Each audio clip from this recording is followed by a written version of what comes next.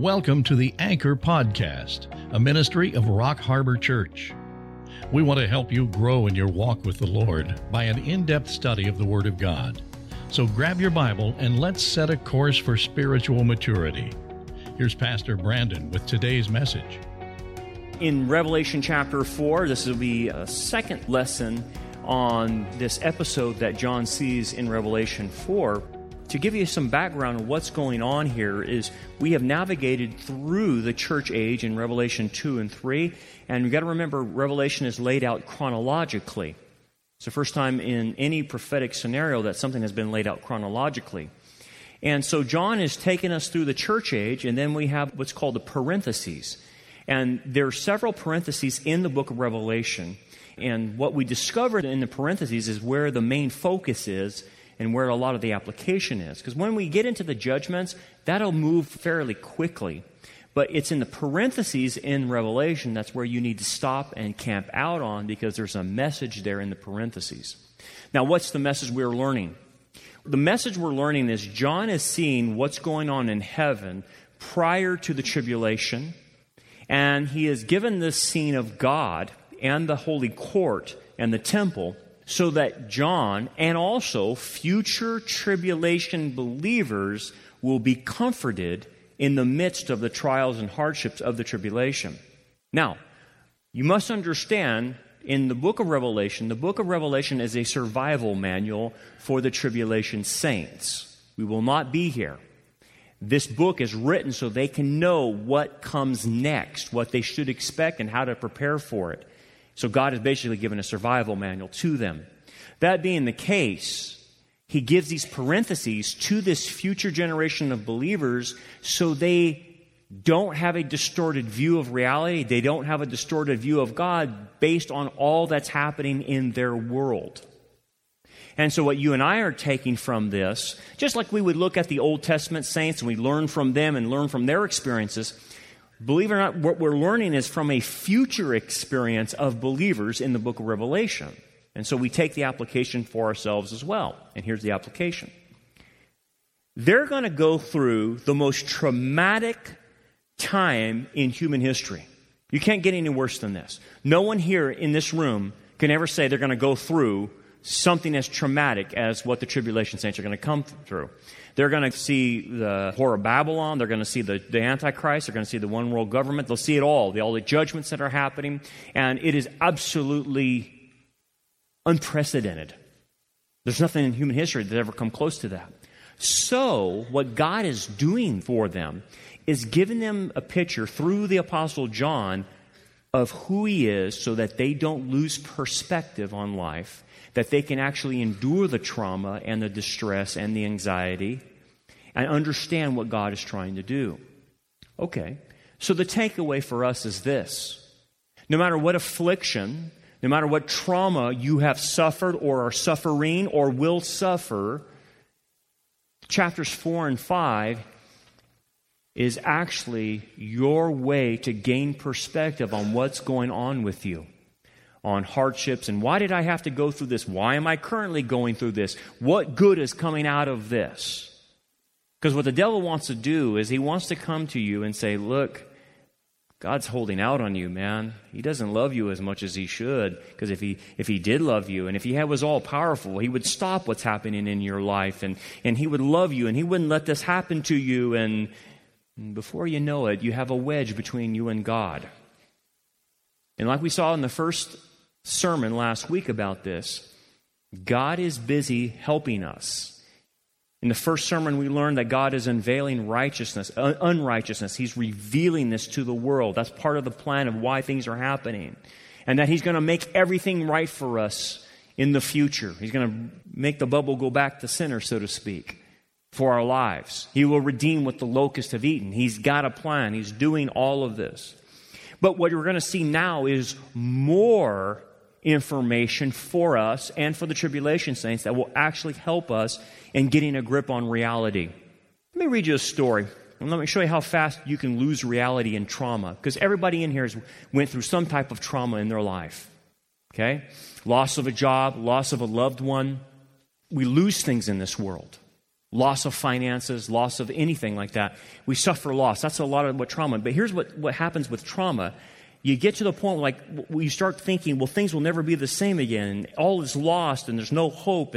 And you start becoming depressed and anxiety-ridden and fearful of what's happening. And you feel unsafe because what you thought was safe, what you thought was sacred, has been taken from you. And what you find out in this life, in this world, there's nothing sacred. People get molested. People get raped. People get murdered. There's nothing sacred. Even though God says life is sacred, sex is sacred, all those things are sacred, in this world, controlled by the God of this world, all those things are on the table for Him to go after. And you start feeling unsafe. You don't have a place of refuge.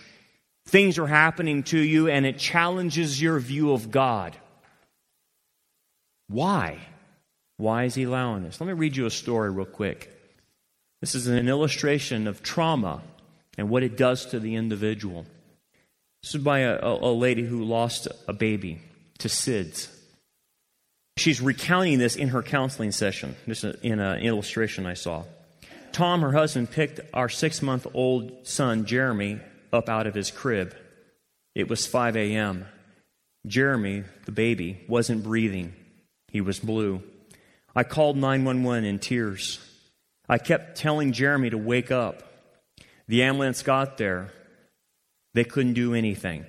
I rode to the hospital in the back of the ambulance. I sat at the hospital holding him. They kept telling me he wasn't going to wake up. I did everything the doctors told me to do. I was mad at them. Jeremy was healthy and gaining weight. They finally took him from me. They did an autopsy. They said SIDS. I said, SIDS? Then I thought, stupid Tom did cocaine. He killed my baby. I couldn't go back to that apartment. That's the apartment she lived at. We moved to another apartment. I kept hearing Jeremy. It was a year and a half. Tom, my husband, kept saying, stop crying. I think he hated Jeremy. He loved James, our other child, but he did not love Jeremy. I dream about Jeremy. At the funeral, I didn't want to leave him there either. They put makeup on him. It didn't look like him. I know hate's a strong word, but I hate Tom's family. Jeremy was so beautiful, so healthy. I miss him so much. I feel guilty because I can't go to his grave. I talk to him all the time, though. Things between Tom are bad. I hate drugs. All I want to do is sleep. And I don't want to wake up anymore so I can go be with Jeremy. Where is God in all this? That's written by a lady who has a distorted view of God. No doubt trauma has happened to her. She's trying to grasp at things and she doesn't know what to do. I don't know if that lady was a Christian or not. But it's not uncommon for Christians to become like that with trauma. Where is God? What is He doing? What is He up to? That's what Revelation 4 and 5 is about. And that's why I'm going to spend an inordinate amount of time on it, because that's what all of us need. Because we have lost things because of physical abuse, sexual abuse, friendships, dreams are lost, health, all these other things we have lost. Let me show you something real quick. I got this from Norm Wright. Our number one grief counselor in the nation is right here in Bakersfield, believe it or not. And I got this from Norm. You can't probably see it, but I'll explain it to you. Most people are living like this. It's kind of an iceberg. And what you can see is on the top is the white part, and then below the water is all the stuff going on in their heart.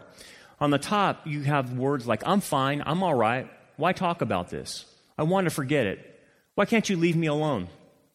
And you see the surface, but underneath the surface is going on, why? Anger. Will I ever feel normal again? I feel so alone. No one understands me. Why can't I stop crying and feeling this way? Isn't anything predictable? Rage, guilt, fear, anger. I can't sleep. I hurt. Am I different? Will I have flashbacks? They have a damaged self-image, and no one understands them. And that's going on beneath the surface with a lot of people. And what happens is the trauma that they have been given through life, not by God, but from life, from the fall, from Satan, from evil people, has damaged them. And it's damaged them so much that they have a misperception of reality. They have a misperception of God. They have a misperception of others. and they're functioning in this reality that has been damaged, and they can't see past it. What 4 and 5 of Revelation is a picture of reality and how to get back into it so that the trauma that you and I have suffered doesn't cripple us. Oh, we're going to be hurt by it. God doesn't want it to hamper His call on our lives. We have to think correctly about Him and ourselves and reality. And so what you're going to see is a reality check about what God is up to in our trauma. We looked at last week that God's in control. He will reveal unrighteousness and that He will right every wrong. We got that last week. If you haven't heard that, listen to last week's sermon. Now we get into this week's and more images of what John's going to see. John was taken in a vision to heaven, and he sees the heavenly court. And this is prior to the tribulation. So this is what we're going to take from it. What does God do for us in our trauma? What is He up to? Well, really the fourth one, but it'll be the first point we have today, this continuation of the last week's sermon, is this. He sees the God of grace, faithfulness, and promise in this next picture that he sees, or vision that he sees. Look with me in verse 3c. It says this, "And there was a rainbow around the throne, in appearance like an emerald." Most commentaries, most people preaching through the book of Revelation just simply pass on through this one. When they see all these images of God and the throne and all these colors, they just simply move on. This is extremely Hebraic, very Hebrew, very, very, very Jewish. And every time you see these little nuances, you must explore them because they have a whole message behind the symbol. This is how the Jews think. We think in terms of A, B, C, D, and E, and F, G, and lists like that. The Jews don't think like that. They think in word pictures, colors, numbers, symbols, patterns. So it's very Hebraic. So he sees the heavenly scene. I think we have an artist rendition of this heavenly scene. And basically, he's saying in the midst of the throne where he sees God the Father, there's an emerald rainbow encircling him. An emerald rainbow encircling him. And I think we have another picture of kind of a side view. And again, this is an artist's rendition, but I want you to conceptualize what he's seeing. He's seeing the throne of God in heaven in the temple. Not necessarily the New Jerusalem, but in the temple. And this is the throne of judgment. But in that throne of judgment, it's an emerald, you can barely see it on the thing, but it's an emerald rainbow. Well, let's explore that. What's the Hebraic about this? Well, the first thing is you have to go to the law of first reference. And understanding the Bible, the law of first reference in your hermeneutics and your biblical interpretation is to understand the meaning of what's being said as a symbol in the book of Revelation. You have to go back into the Old Testament and say, what is the first reference to it? Okay? So the first reference, we see the color green. I'll get to the rainbow in just a second. The color green. The color green in the Bible represents eternal life. Okay? It represents fruitfulness. And the message it's starting to say is that this eternal God that we worship is fruitful in producing eternal life. He gives us eternal life, and that's what proceeds out of the throne from Him. Remember, in other pictures of the throne, you'll have water coming out of the throne. Water is another picture or symbol of eternal life in water. Jesus talked about that at the woman at the well, about the wellspring of water welling up in her. And again, it points to the eternal nature of God that produces life. Life is only found in God and nowhere else. Life is not found in our possessions. Life is not found in having a good time. Life is not found in having an experience. Life is only found in Jesus and Him only. Only Him. I am the way, the truth, and the life. Eternal. The green is symbolized in that rainbow. Okay. Now, so we understand the green color. Well, what's the law of the first reference about rainbows? Well, it's real simple, and you all know the story. It's the symbol that he gave as a token to Noah, the rainbow. Okay, this rainbow, though, is emerald in color, representing eternal life. But nonetheless, it's a rainbow which does point back to Noah's flood. And all the messages of Noah's flood is right here in this symbol. Okay, what do you mean? Well, let's first of all unpack what the rainbow is not. As you know, the LGBT community has hijacked the rainbow. And here's a picture of it right now. But I want you to notice something very interesting before we go into the rainbow. Count how many colors are on the LGBT rainbow. There's 6. I don't know if it was an accident or if it just worked out that way, but a true rainbow from God has 7 colors. They picked one short. How many colors do they have? 6. The number of man, incomplete, is 6. The number for perfection, the number of God, is 7. I don't know if they just automatically did 6, but they're missing the color indigo. Isn't that funny? They pick a symbol trying to hijack it from the Bible, and they pick it one short, which is exactly they come up short. Isn't that amazing? Well, let me show you what a real rainbow looks like in life, as you know. And you've seen these all over the place, and it only happened after the flood. And it was a token or a pledge from God that he would never flood the world again. But it was also a symbol of covenant and a promise. And I think we have another picture of a rainbow. And again, in that rainbow, there are 7 colors. 7. Okay? So he sees this rainbow around the throne. Okay, let's unpack what the rainbow means, because it's highly symbolic. Number 1, you can write this off to the side. Anytime you see a rainbow from our vantage point on earth, it is a bridge. It is in the form of a bridge into heaven. From earth to heaven, it forms a bridge, right? And one of the things you notice is that Jesus is the bridge or the mediator between heaven and earth, between God and man. Jesus is the bridge between. He is Jacob's ladder, right? So in a lot of ways, when you see the rainbow, it's a picture of Jacob's ladder per se, or it's a picture of Jesus himself. It is a typology of Jesus. It's the bridge between heaven and earth. And Jesus fits that. So that's the first thing, is the bridge. But also we see that it's a promise. It's a covenant that God made with Noah and the family and all of humanity afterwards. And it was an act of grace. But let's go back before the rainbow happened so you can understand how grace is seen in the rainbow. The rainbow came after the flood. But what happened before the flood? Humanity had went crazy. You had Nephilim interbreeding and fallen angels interbreeding with humans, creating Nephilim.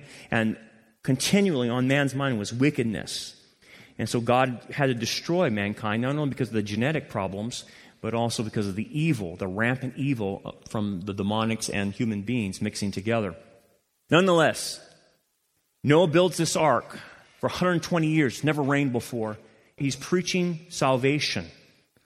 And he's preaching salvation for eternal life, and then preaching salvation for physical life as well. And so he's doing both. That God will save you eternally and also physically from this flood if you will just get on my ark. The thing about the ark, when you study the ark was built for way more than what Noah had put on the ark. Way more. It's huge. It's almost like it anticipated a lot more people being on there other than just 8. Thousands upon thousands could have been on there as human beings, but only 8 were on there. Interesting enough, when you read the account of Noah, God puts him in the ark and puts him on there and watch this very closely. He puts him on there for 7 days with the door open. And Noah, you can imagine him yelling out the door, outside the windows, get on board, get on board. And for 7 days, there was an act of grace that anyone could have come on. I know the movies portray that Noah is shutting the door and people are fighting and clamoring to get on. That's not what the Bible says. The Bible says he left that door open for 7 days and no one walked through that door. No one. That's how bad it was. And quite frankly, that's how bad it's getting right now. Wait a second. You're bridging something. Yeah, John is bridging something. Yes. 7 days of grace to get right before the door is shut. In the tribulation, there'll be 7 years of humanity before the door is shut. And it won't be a flood. It will be by fire.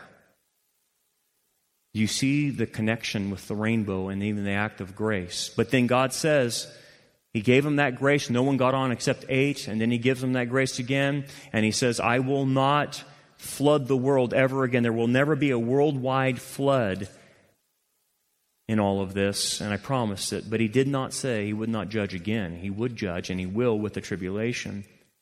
But let me show you one more thing. Let me show you another picture. This is what a rainbow looks from above it. We see a rainbow with an arc, and it looks like a bow. But it's actually a circle. So if you go above a rainbow, it's actually a circle. And that's what's encircling around the throne, is a round rainbow. And so you can see these skydivers, they jump through rainbows, and you see how the circle is?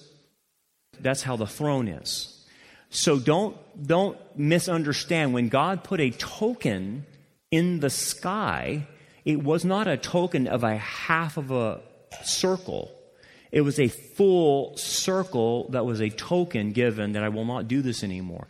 The circle is extremely important, and the symbolic nature of the circle is important. We put circles on our fingers to say we've made a pledge to be married. When God did the Abrahamic covenant, He circumcised the boys, which is a circle.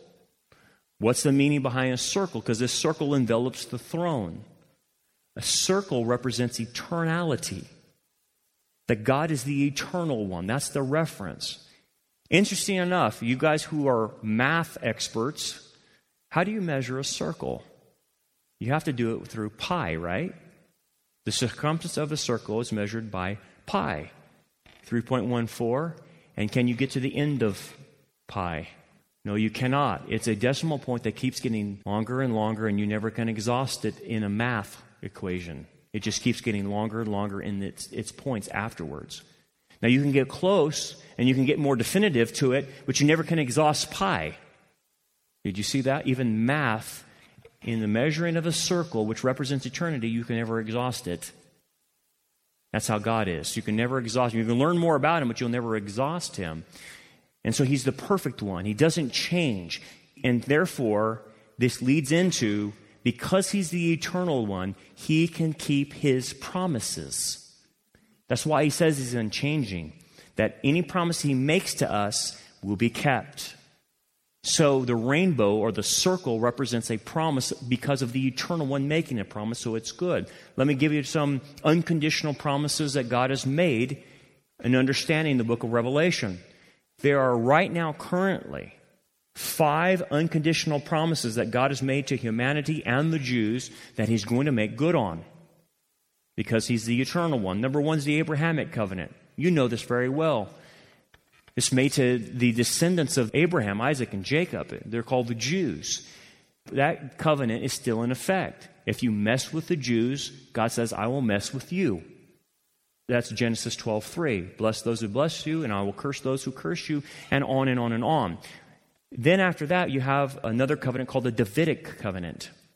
The Davidic covenant is David's throne will have an eternal person who sits on that throne one day. We know that it will be Jesus when He comes back. It's a political throne on earth. It's an earthly throne.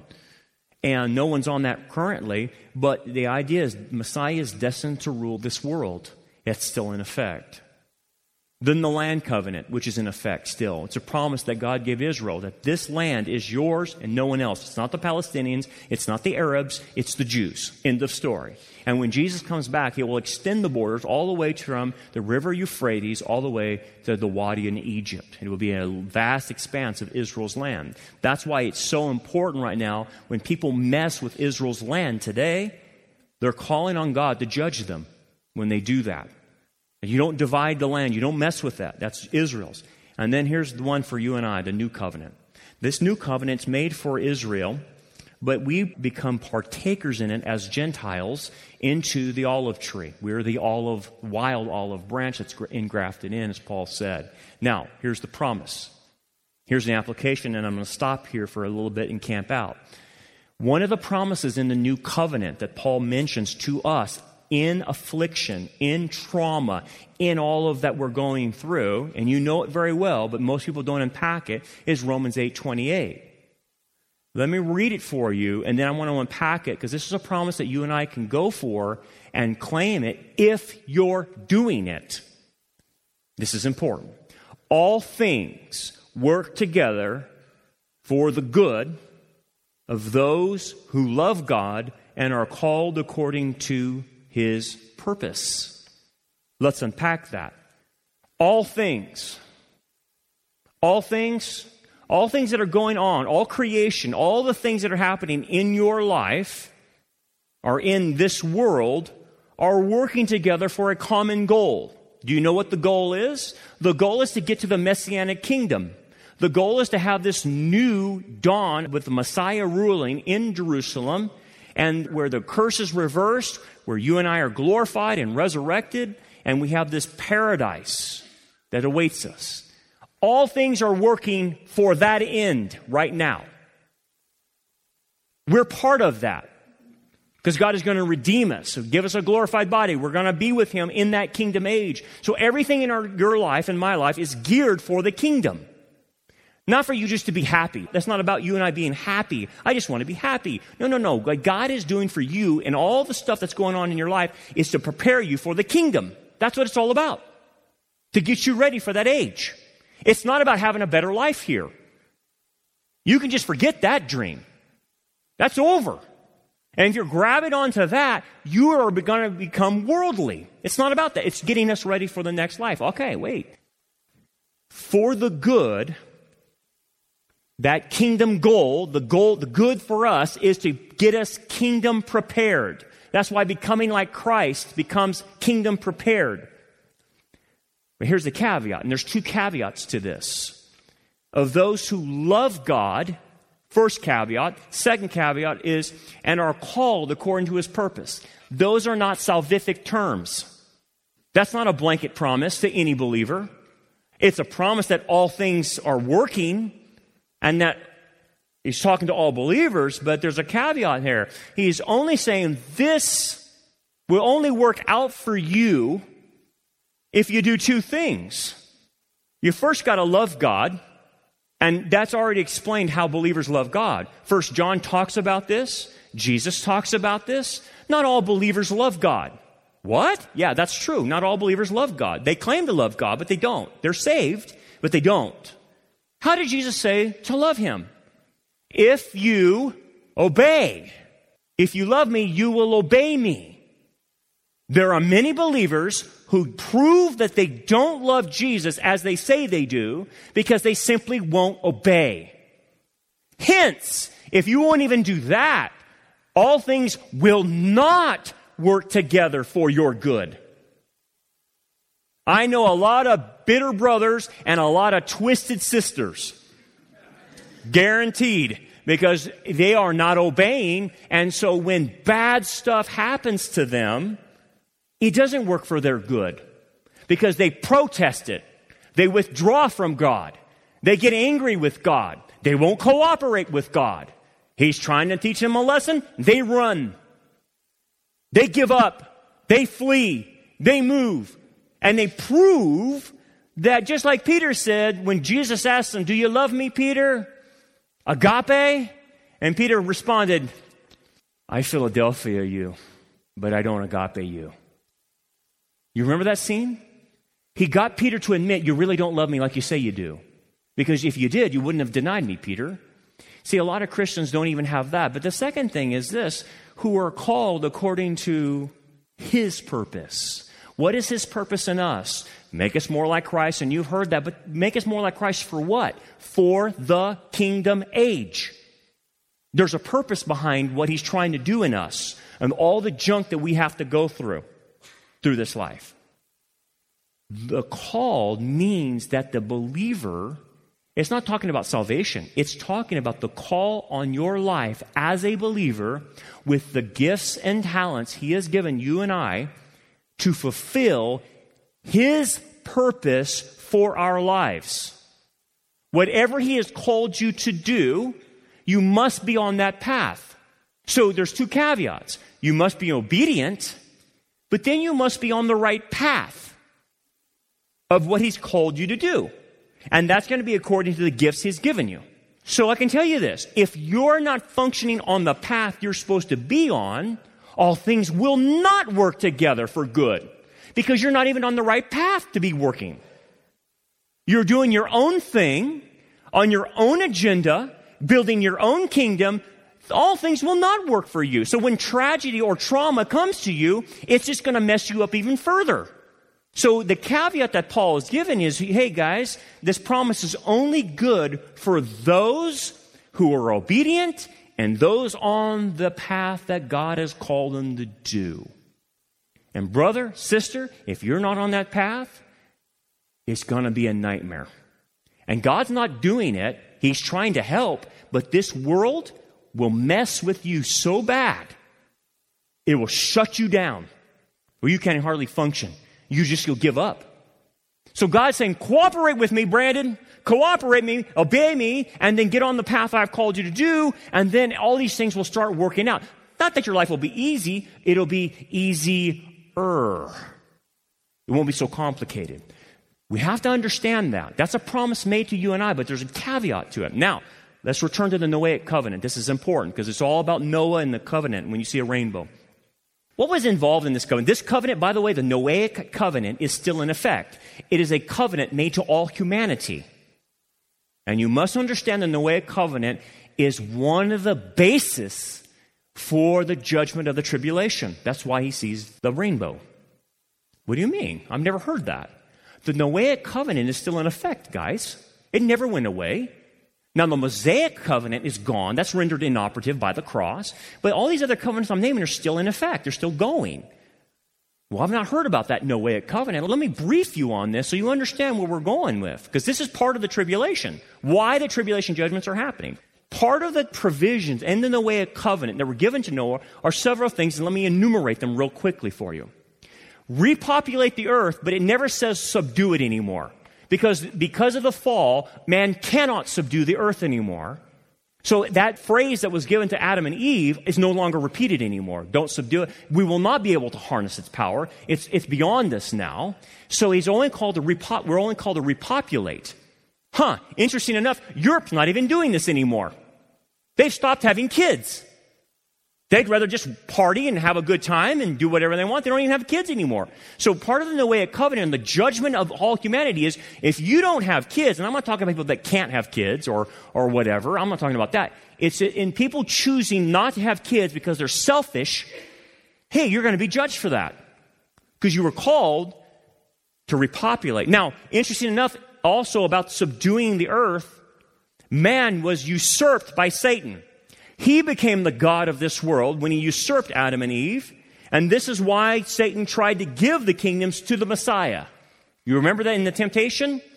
They were his to give because he controls the world system. But Messiah said no. Messiah was going to wait until the proper time when God the Father would give him the kingdoms in the millennial reign.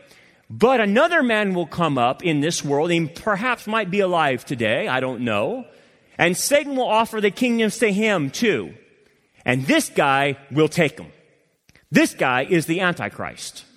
So Satan is now controlling the world system because he usurped Adam and Eve. Okay, another provision is the fear of humans would be put into animals. Before then, the animals came right up to us, no problem. But that's been put in. When Messiah gets here, he reverses this. Man's diet changed at that point in time. He told Noah that he could eat any living creature you wanted to.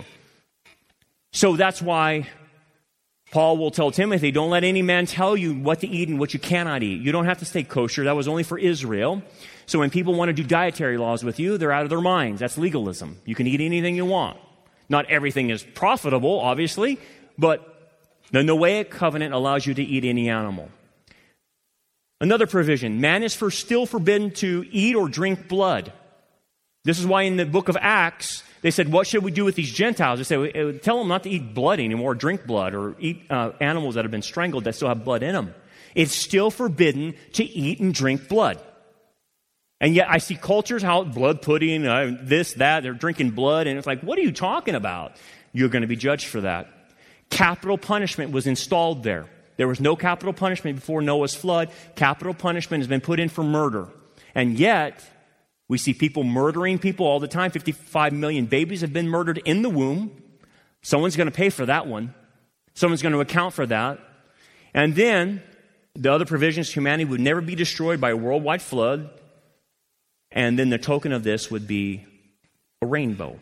So this everlasting covenant, which is called an everlasting covenant, is in effect, and it's this violation of the covenant that will be used in judgment of the tribulation.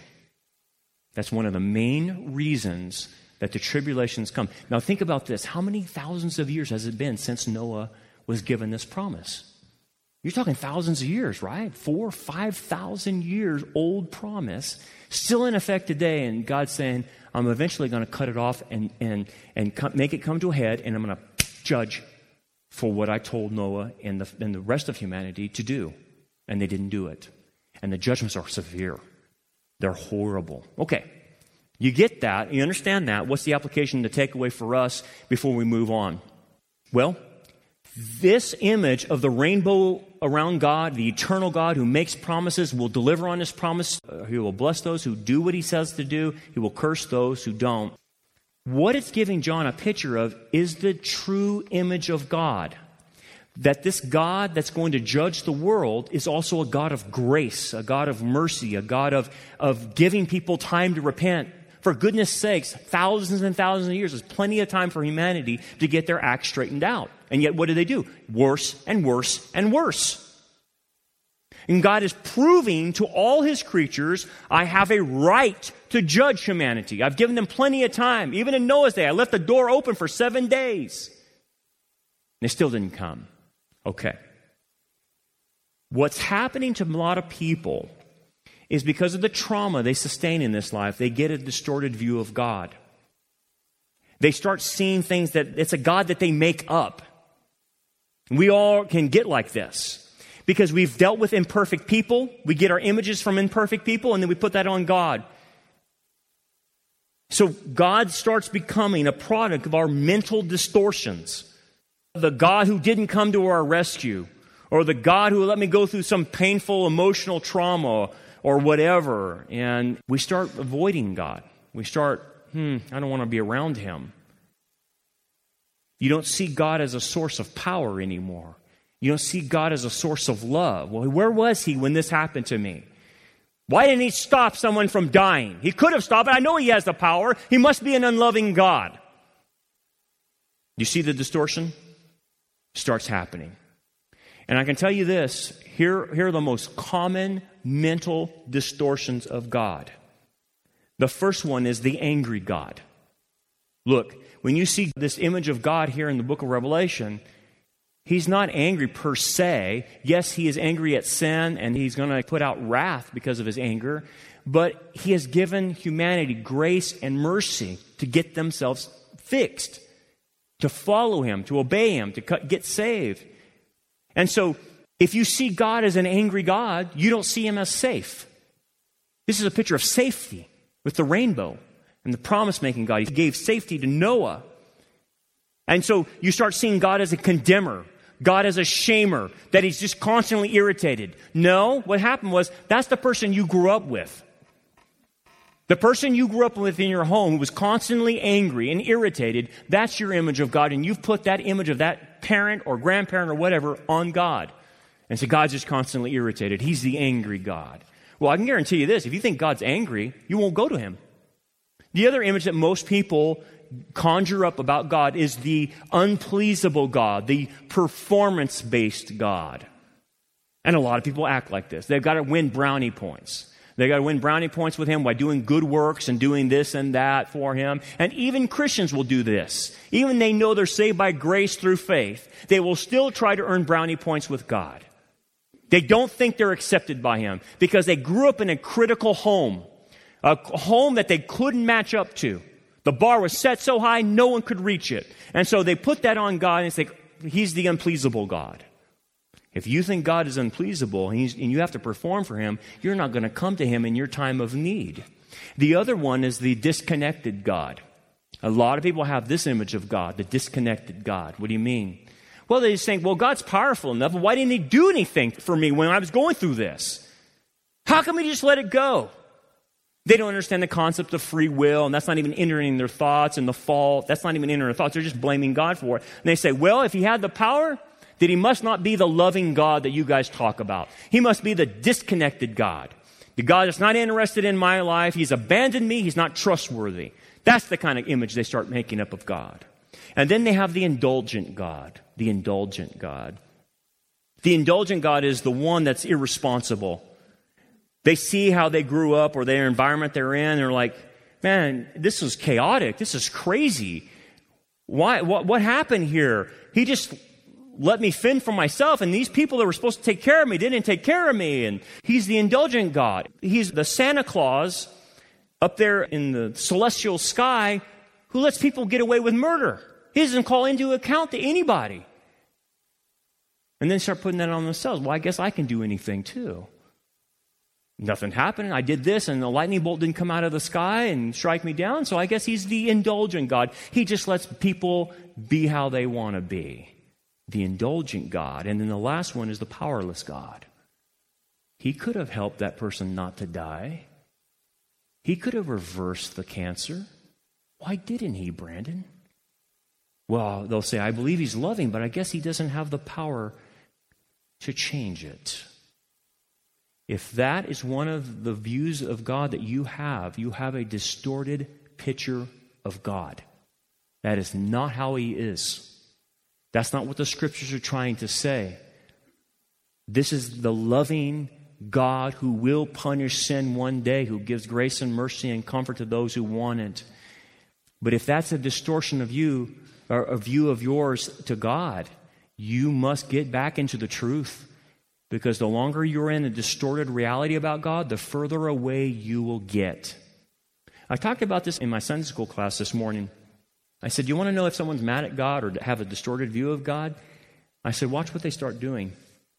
And they nailed it. They saw it too. And they said, yeah, they start removing themselves from fellowship. Yeah, they won't stop coming to church. They don't want to be around other believers. And then eventually they'll stop coming entirely. Because they know they're up to something, but the problem is they have a distorted view of God, distorted view of Christianity, and a distorted view of reality. And they get into their own weirdness because they're in an alternative reality. And the devil's got them. That's all he needs to do. Distort their image of God, and he's got them. The number one reason people don't come to faith in Christ because they have a distorted view of God. That's why. And they've learned this from whatever cult they grew up in, whatever home they grew up in, and they think that's God. God's like my dad. God's like my mom. Or God's like the abuser that I had in my family, or whatever. And that's like you took the bait. And so what John is getting back on track. What is the right view of God? What does he look like? Who's the real God? And who is the God we must seek? Let's go to point number 2. The real picture of God that we see here is the God who prepares our destiny. He's working on our benefit. I told you, to make you into the image of Christ and to prepare you for that kingdom age. He's working for our benefit. We jump to verse 4 and it says this. Around the throne were 24 thrones. And on the thrones I saw 24 elders sitting, clothed in white robes, and they had crowns of gold on their heads. Well, let's unpack that and try to figure out who these people are. There's 24 elders. Again, another artist's rendition so you can kind of get a picture. Around the throne are the 24 elders. I'll get into the 4 living creatures next week. But these 24 elders we must identify to understand how they apply to us. Again, it's the God who prepares our destiny. Let's unpack the 24 elders real quick. A couple points I want you to note. The first thing you notice about the 24 elders, they're seated on thrones, right? Around the throne of God. Yes. Let me show you some scriptures that talk about this. There's 2 of them I want to show you real quick. And he who overcomes and keeps my works until the end, to him I will give power over the nations. He shall rule them with a rod of iron. They shall be dashed to pieces like the potter's vessel, as I also have received from my Father. So there's a passage about ruling. Ruling. Okay, gotcha. Now let me show you the next one, Revelation chapter 3. To him who overcomes, I will grant to sit with me on my throne, as I also came and sat down with my Father on his throne. I got a clue. These 24 elders are sitting on Jesus' throne. As Jesus is sitting on the Father's throne, these elders are sitting on his throne. You know what his throne is? His throne is the Davidic throne of the Messianic kingdom. There's a clue there. What is it said about you and I? These are all passages in the church age, by the way, I gave you. You will rule and reign with me. There's a first clue. Second clue, we see this, is there are 24 in number. 24 in number represents something. You go back to 1 Chronicles 24, and what you discover is that you had so many priests helping at the temple, David actually made 24 courses of priests who would serve at the temple. So basically, out of all the hundreds of priests, they couldn't all serve at the same time, right? There'd be too many at the temple. So what David did is he cut them up into 24. And then out of the 24 individual priests would serve at a time. And those 24 would represent the entire priesthood, even though there's hundreds and hundreds and hundreds. Those 24 would represent the rest of the priesthood. And basically, if you were a priest in those days, you would serve probably about twice a year at the temple if you were a priest, and the rest of the time you ministered at your hometown. But so once or twice every year, you would go for a week at the temple and serve. And that's where the term 24 comes from. So these individuals who sit on Christ's throne of the millennium are priests. What are we called? Priests, kings, a kingly priesthood. The priesthood of all believers, we say in the church age, right? There's your other clue. They're also called elders. By the way, the term elders is a technical term. Presbyteros in Greek. It's a technical term, which means it's technical for the officers of the church. The other term we use is pastor or bishop. So these are the bishops or pastors. Okay. The fourth clue. They're clothed in white robes. Let me show you a picture real quick. Again, another artist rendition. But these elders have a crown, and they have white robes, and they actually worship the Lord right there at the throne. Again, I don't want to retread ground I've already covered, but let me show you what the robes symbolize for believers. And it's Revelation 19, I believe. And to her, the church, it was granted to be arrayed in fine linen, clean and bright, for the fine linen is what? The righteous acts of the saints. The church age. This is the next time we see the church. So the white robes represent our righteous acts, not the righteousness of Christ. We already have that given to us, but righteous acts, as you can see in the text. Let me show you another passage. This is Revelation 3. You have a few named in Sardis, talking to the Sardis church, who have not defiled their garments. And they shall walk with me in white, for they are worthy. He who overcomes, that's the caveat, you have to overcome, shall be clothed in white garments. You have to overcome. There's a caveat. You just don't automatically get the white robes. You have to overcome certain things in Christianity in your life. And there's another passage I want to show you. I counsel you to buy from me, this is the Laodicean church, gold refined in the fire that you may be rich, and white garments. They have golden crowns on their heads. And so the idea of the white garments is that you earn these because of the righteous acts you do as a believer. And so you're going to be found naked if you don't have them. So all this to say, if you put it all together, the 24 elders are the church in heaven. These are representations of the church. Now, but here, let me put the caveat. Only selected members of the church have crowns and white robes. Only them. Not all believers will have crowns, and not all believers will be in white robes because they did nothing with their Christian life. They did absolutely nothing. They got in, but that's it. So they represent a church that has already been judged. I want you to catch that. So what happens to us when we're raptured? We're immediately judged at the bema seat of Christ in heaven. John's been called up into heaven, Revelation 1. He's already seen the church that has been judged. They've been rewarded with crowns, white robes. And so it means that the Bema Seat judgment happens prior to the tribulation in chronological order, if you put that in that layout as John has given it. So they're already there. And let me talk about the crowns. This is important. There's 5 crowns. And if you want to write them off to the side, I think we'll have them on the board. If you want, I'll email them to you to give you more in-depth thing on the crowns. This is important. There are 5 crowns talked about in Scripture. Each person in here can receive all 5 if you want. But it's on you. It's on you if you will receive these. The first crown that Christ will reward is what's called an incorruptible crown for mastery over the sin nature and self-control. You're called to master your sin nature. If you're sitting here today and you're saying, my sin nature is out of control and I cannot control it. I can't control myself. I have addiction issues. I have OCD. I have all this other stuff going on in me and I can't master my sin nature. Don't think you're going to get a crown for that. You get a crown for working on your junk. You get a crown for working on your baggage. Okay? I'm just going to put it out there. That's what it's about. Okay? If you think you're going to roll into heaven and get a crown because you kept all your baggage with you, you got another thing coming to you. You got a tongue lashing coming to you. Okay? So that's what this one is. The second crown is this. A crown of righteousness for living righteously in a world due to spirituality, watching for the return of the Lord, which prevents worldliness. What do you mean by this? You live righteously in respect or in light of the return of Messiah. This is what we talked about a couple weeks ago about watching for Messiah's return. If you watch for Messiah's return, that doesn't mean looking up into the sky. It means that I obey, I'm faithful, I don't become worldly. That's how I prepare for Him.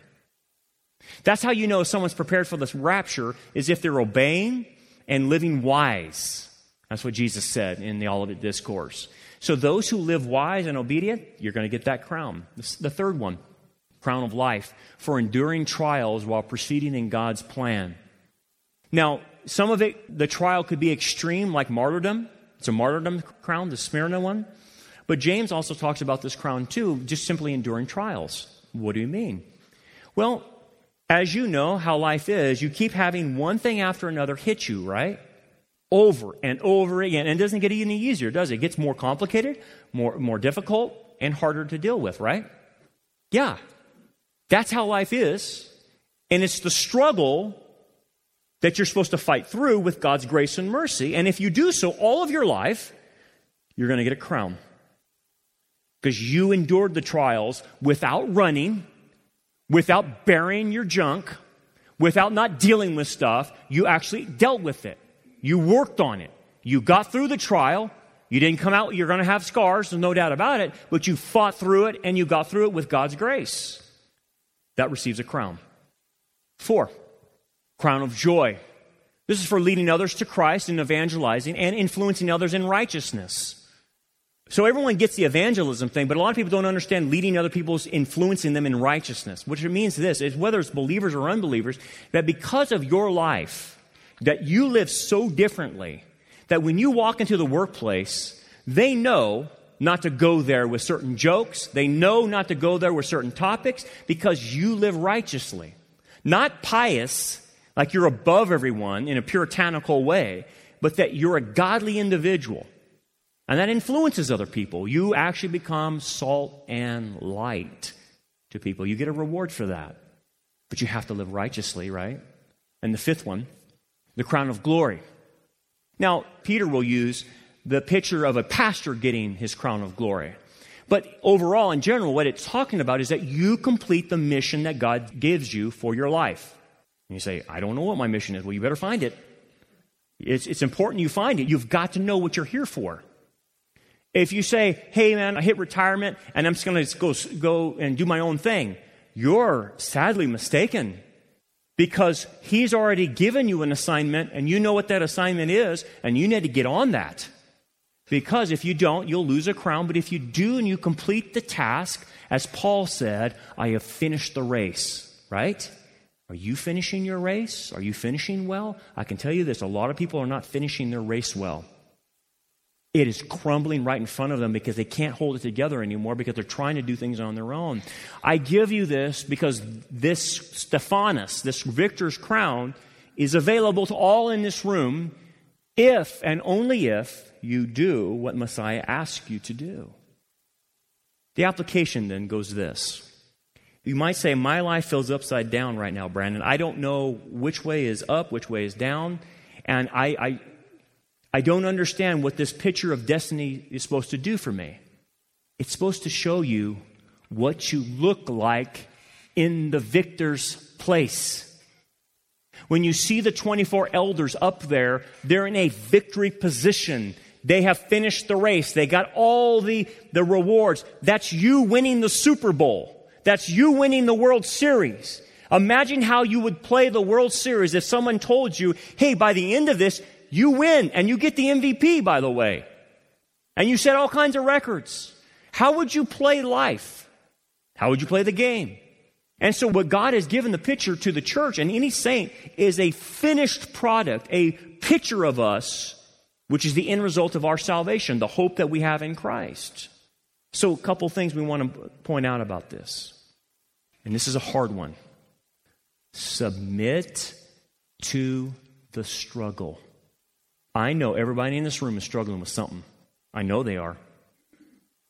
It could be wayward children. It could be broken relationships, an impending divorce. It could be death. It could be illness. Everyone is struggling. But instead of protesting it and getting mad at God, saying why, God is showing you a picture of himself in the rainbow and said, I'm going to make everything right again.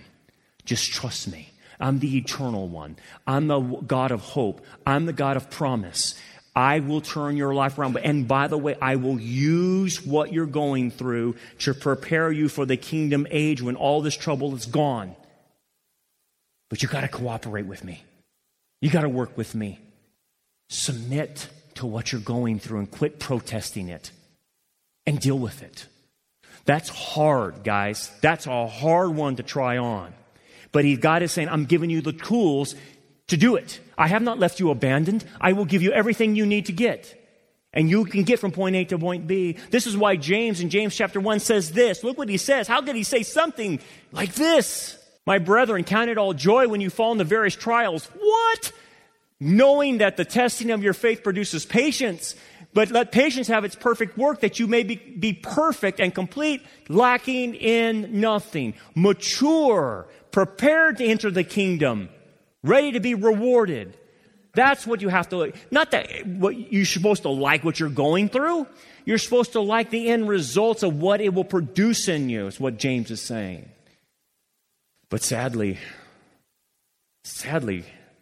a lot of Christians, that's not on the radar screen, guys. They don't want to do that. They're like, hey, dude, I don't want to grow. No, seriously, I don't want to grow. I don't want any of this. I don't want to learn a new truth. I don't want to become more like Christ. I just want to exist, Brandon. I just want you guys to leave me alone. Quit putting pressure on me. I just want to be like, just stop it. Stop it. I don't want any counseling. I don't want anything. Just leave me alone. Leave me alone. You're going to destroy yourself like that. People are trying to help you. But unfortunately, a lot of people choose that decision. And they go for it. And they say, I'm not doing anything. I don't want to work on myself. Brandon, I'll still serve. I'll still come to church. I'll go to the Bible study. But anything inside of me, I'm not working on that. Are you crazy? That's too hard. It's too painful. I'm not going back there. And so they choose other options. Like this man. Can you believe this? Let me show you a picture of this guy. That's a mugshot. This is a 71-year-old man, Lawrence John Ripple. 71 years old, had a problem in his marriage. Didn't want to get his marriage fixed. Didn't want to work on it. So you know what this guy decides to do to, quote unquote, not deal with his marriage and run away from it and get rid of it and yada, yada, yada? He chose the most extreme, stupid thing you could possibly do. He went into a bank, held him at gunpoint, gave him a piece of paper and said, give me all your money. So the bank complied very quietly, and they gave him some money in a bag, and he decided just to sit there. So the bank obviously called the cops, right? And he's just sitting there. Cops come and arrest him. He wanted them to arrest him. And do you know why? Take a guess. He said, I would rather be in jail than be stuck with this woman anymore. The guy absolutely chose to go to jail and live the rest of his life in an armed bank robbery than deal with his marriage and fix it. Can you imagine that? Now that's crazy. That's crazy. But that's what, unfortunately, a lot of people do. They decide to handle their issues not in a biblical way, but in ways they think they can handle them to escape. What's the point? The perspective we see in Revelation 4 is to bring us back into reality. And it's to get us back there so we can start working on going through these hardships in our lives. I pray you'll do that today. Thanks for downloading the Anchor Podcast. We hope this study was a blessing to you. Support for this podcast comes from your generous gifts and donations. For more information about our ministry, we invite you to check out our website, rockharborchurch.net. Also, check out our YouTube channel, Rock Harbor Church Prophecy Update, where we focus on signs of the times and present a wide range of sermons and discipleship lessons. So until next time, keep looking up, for our redemption draws near.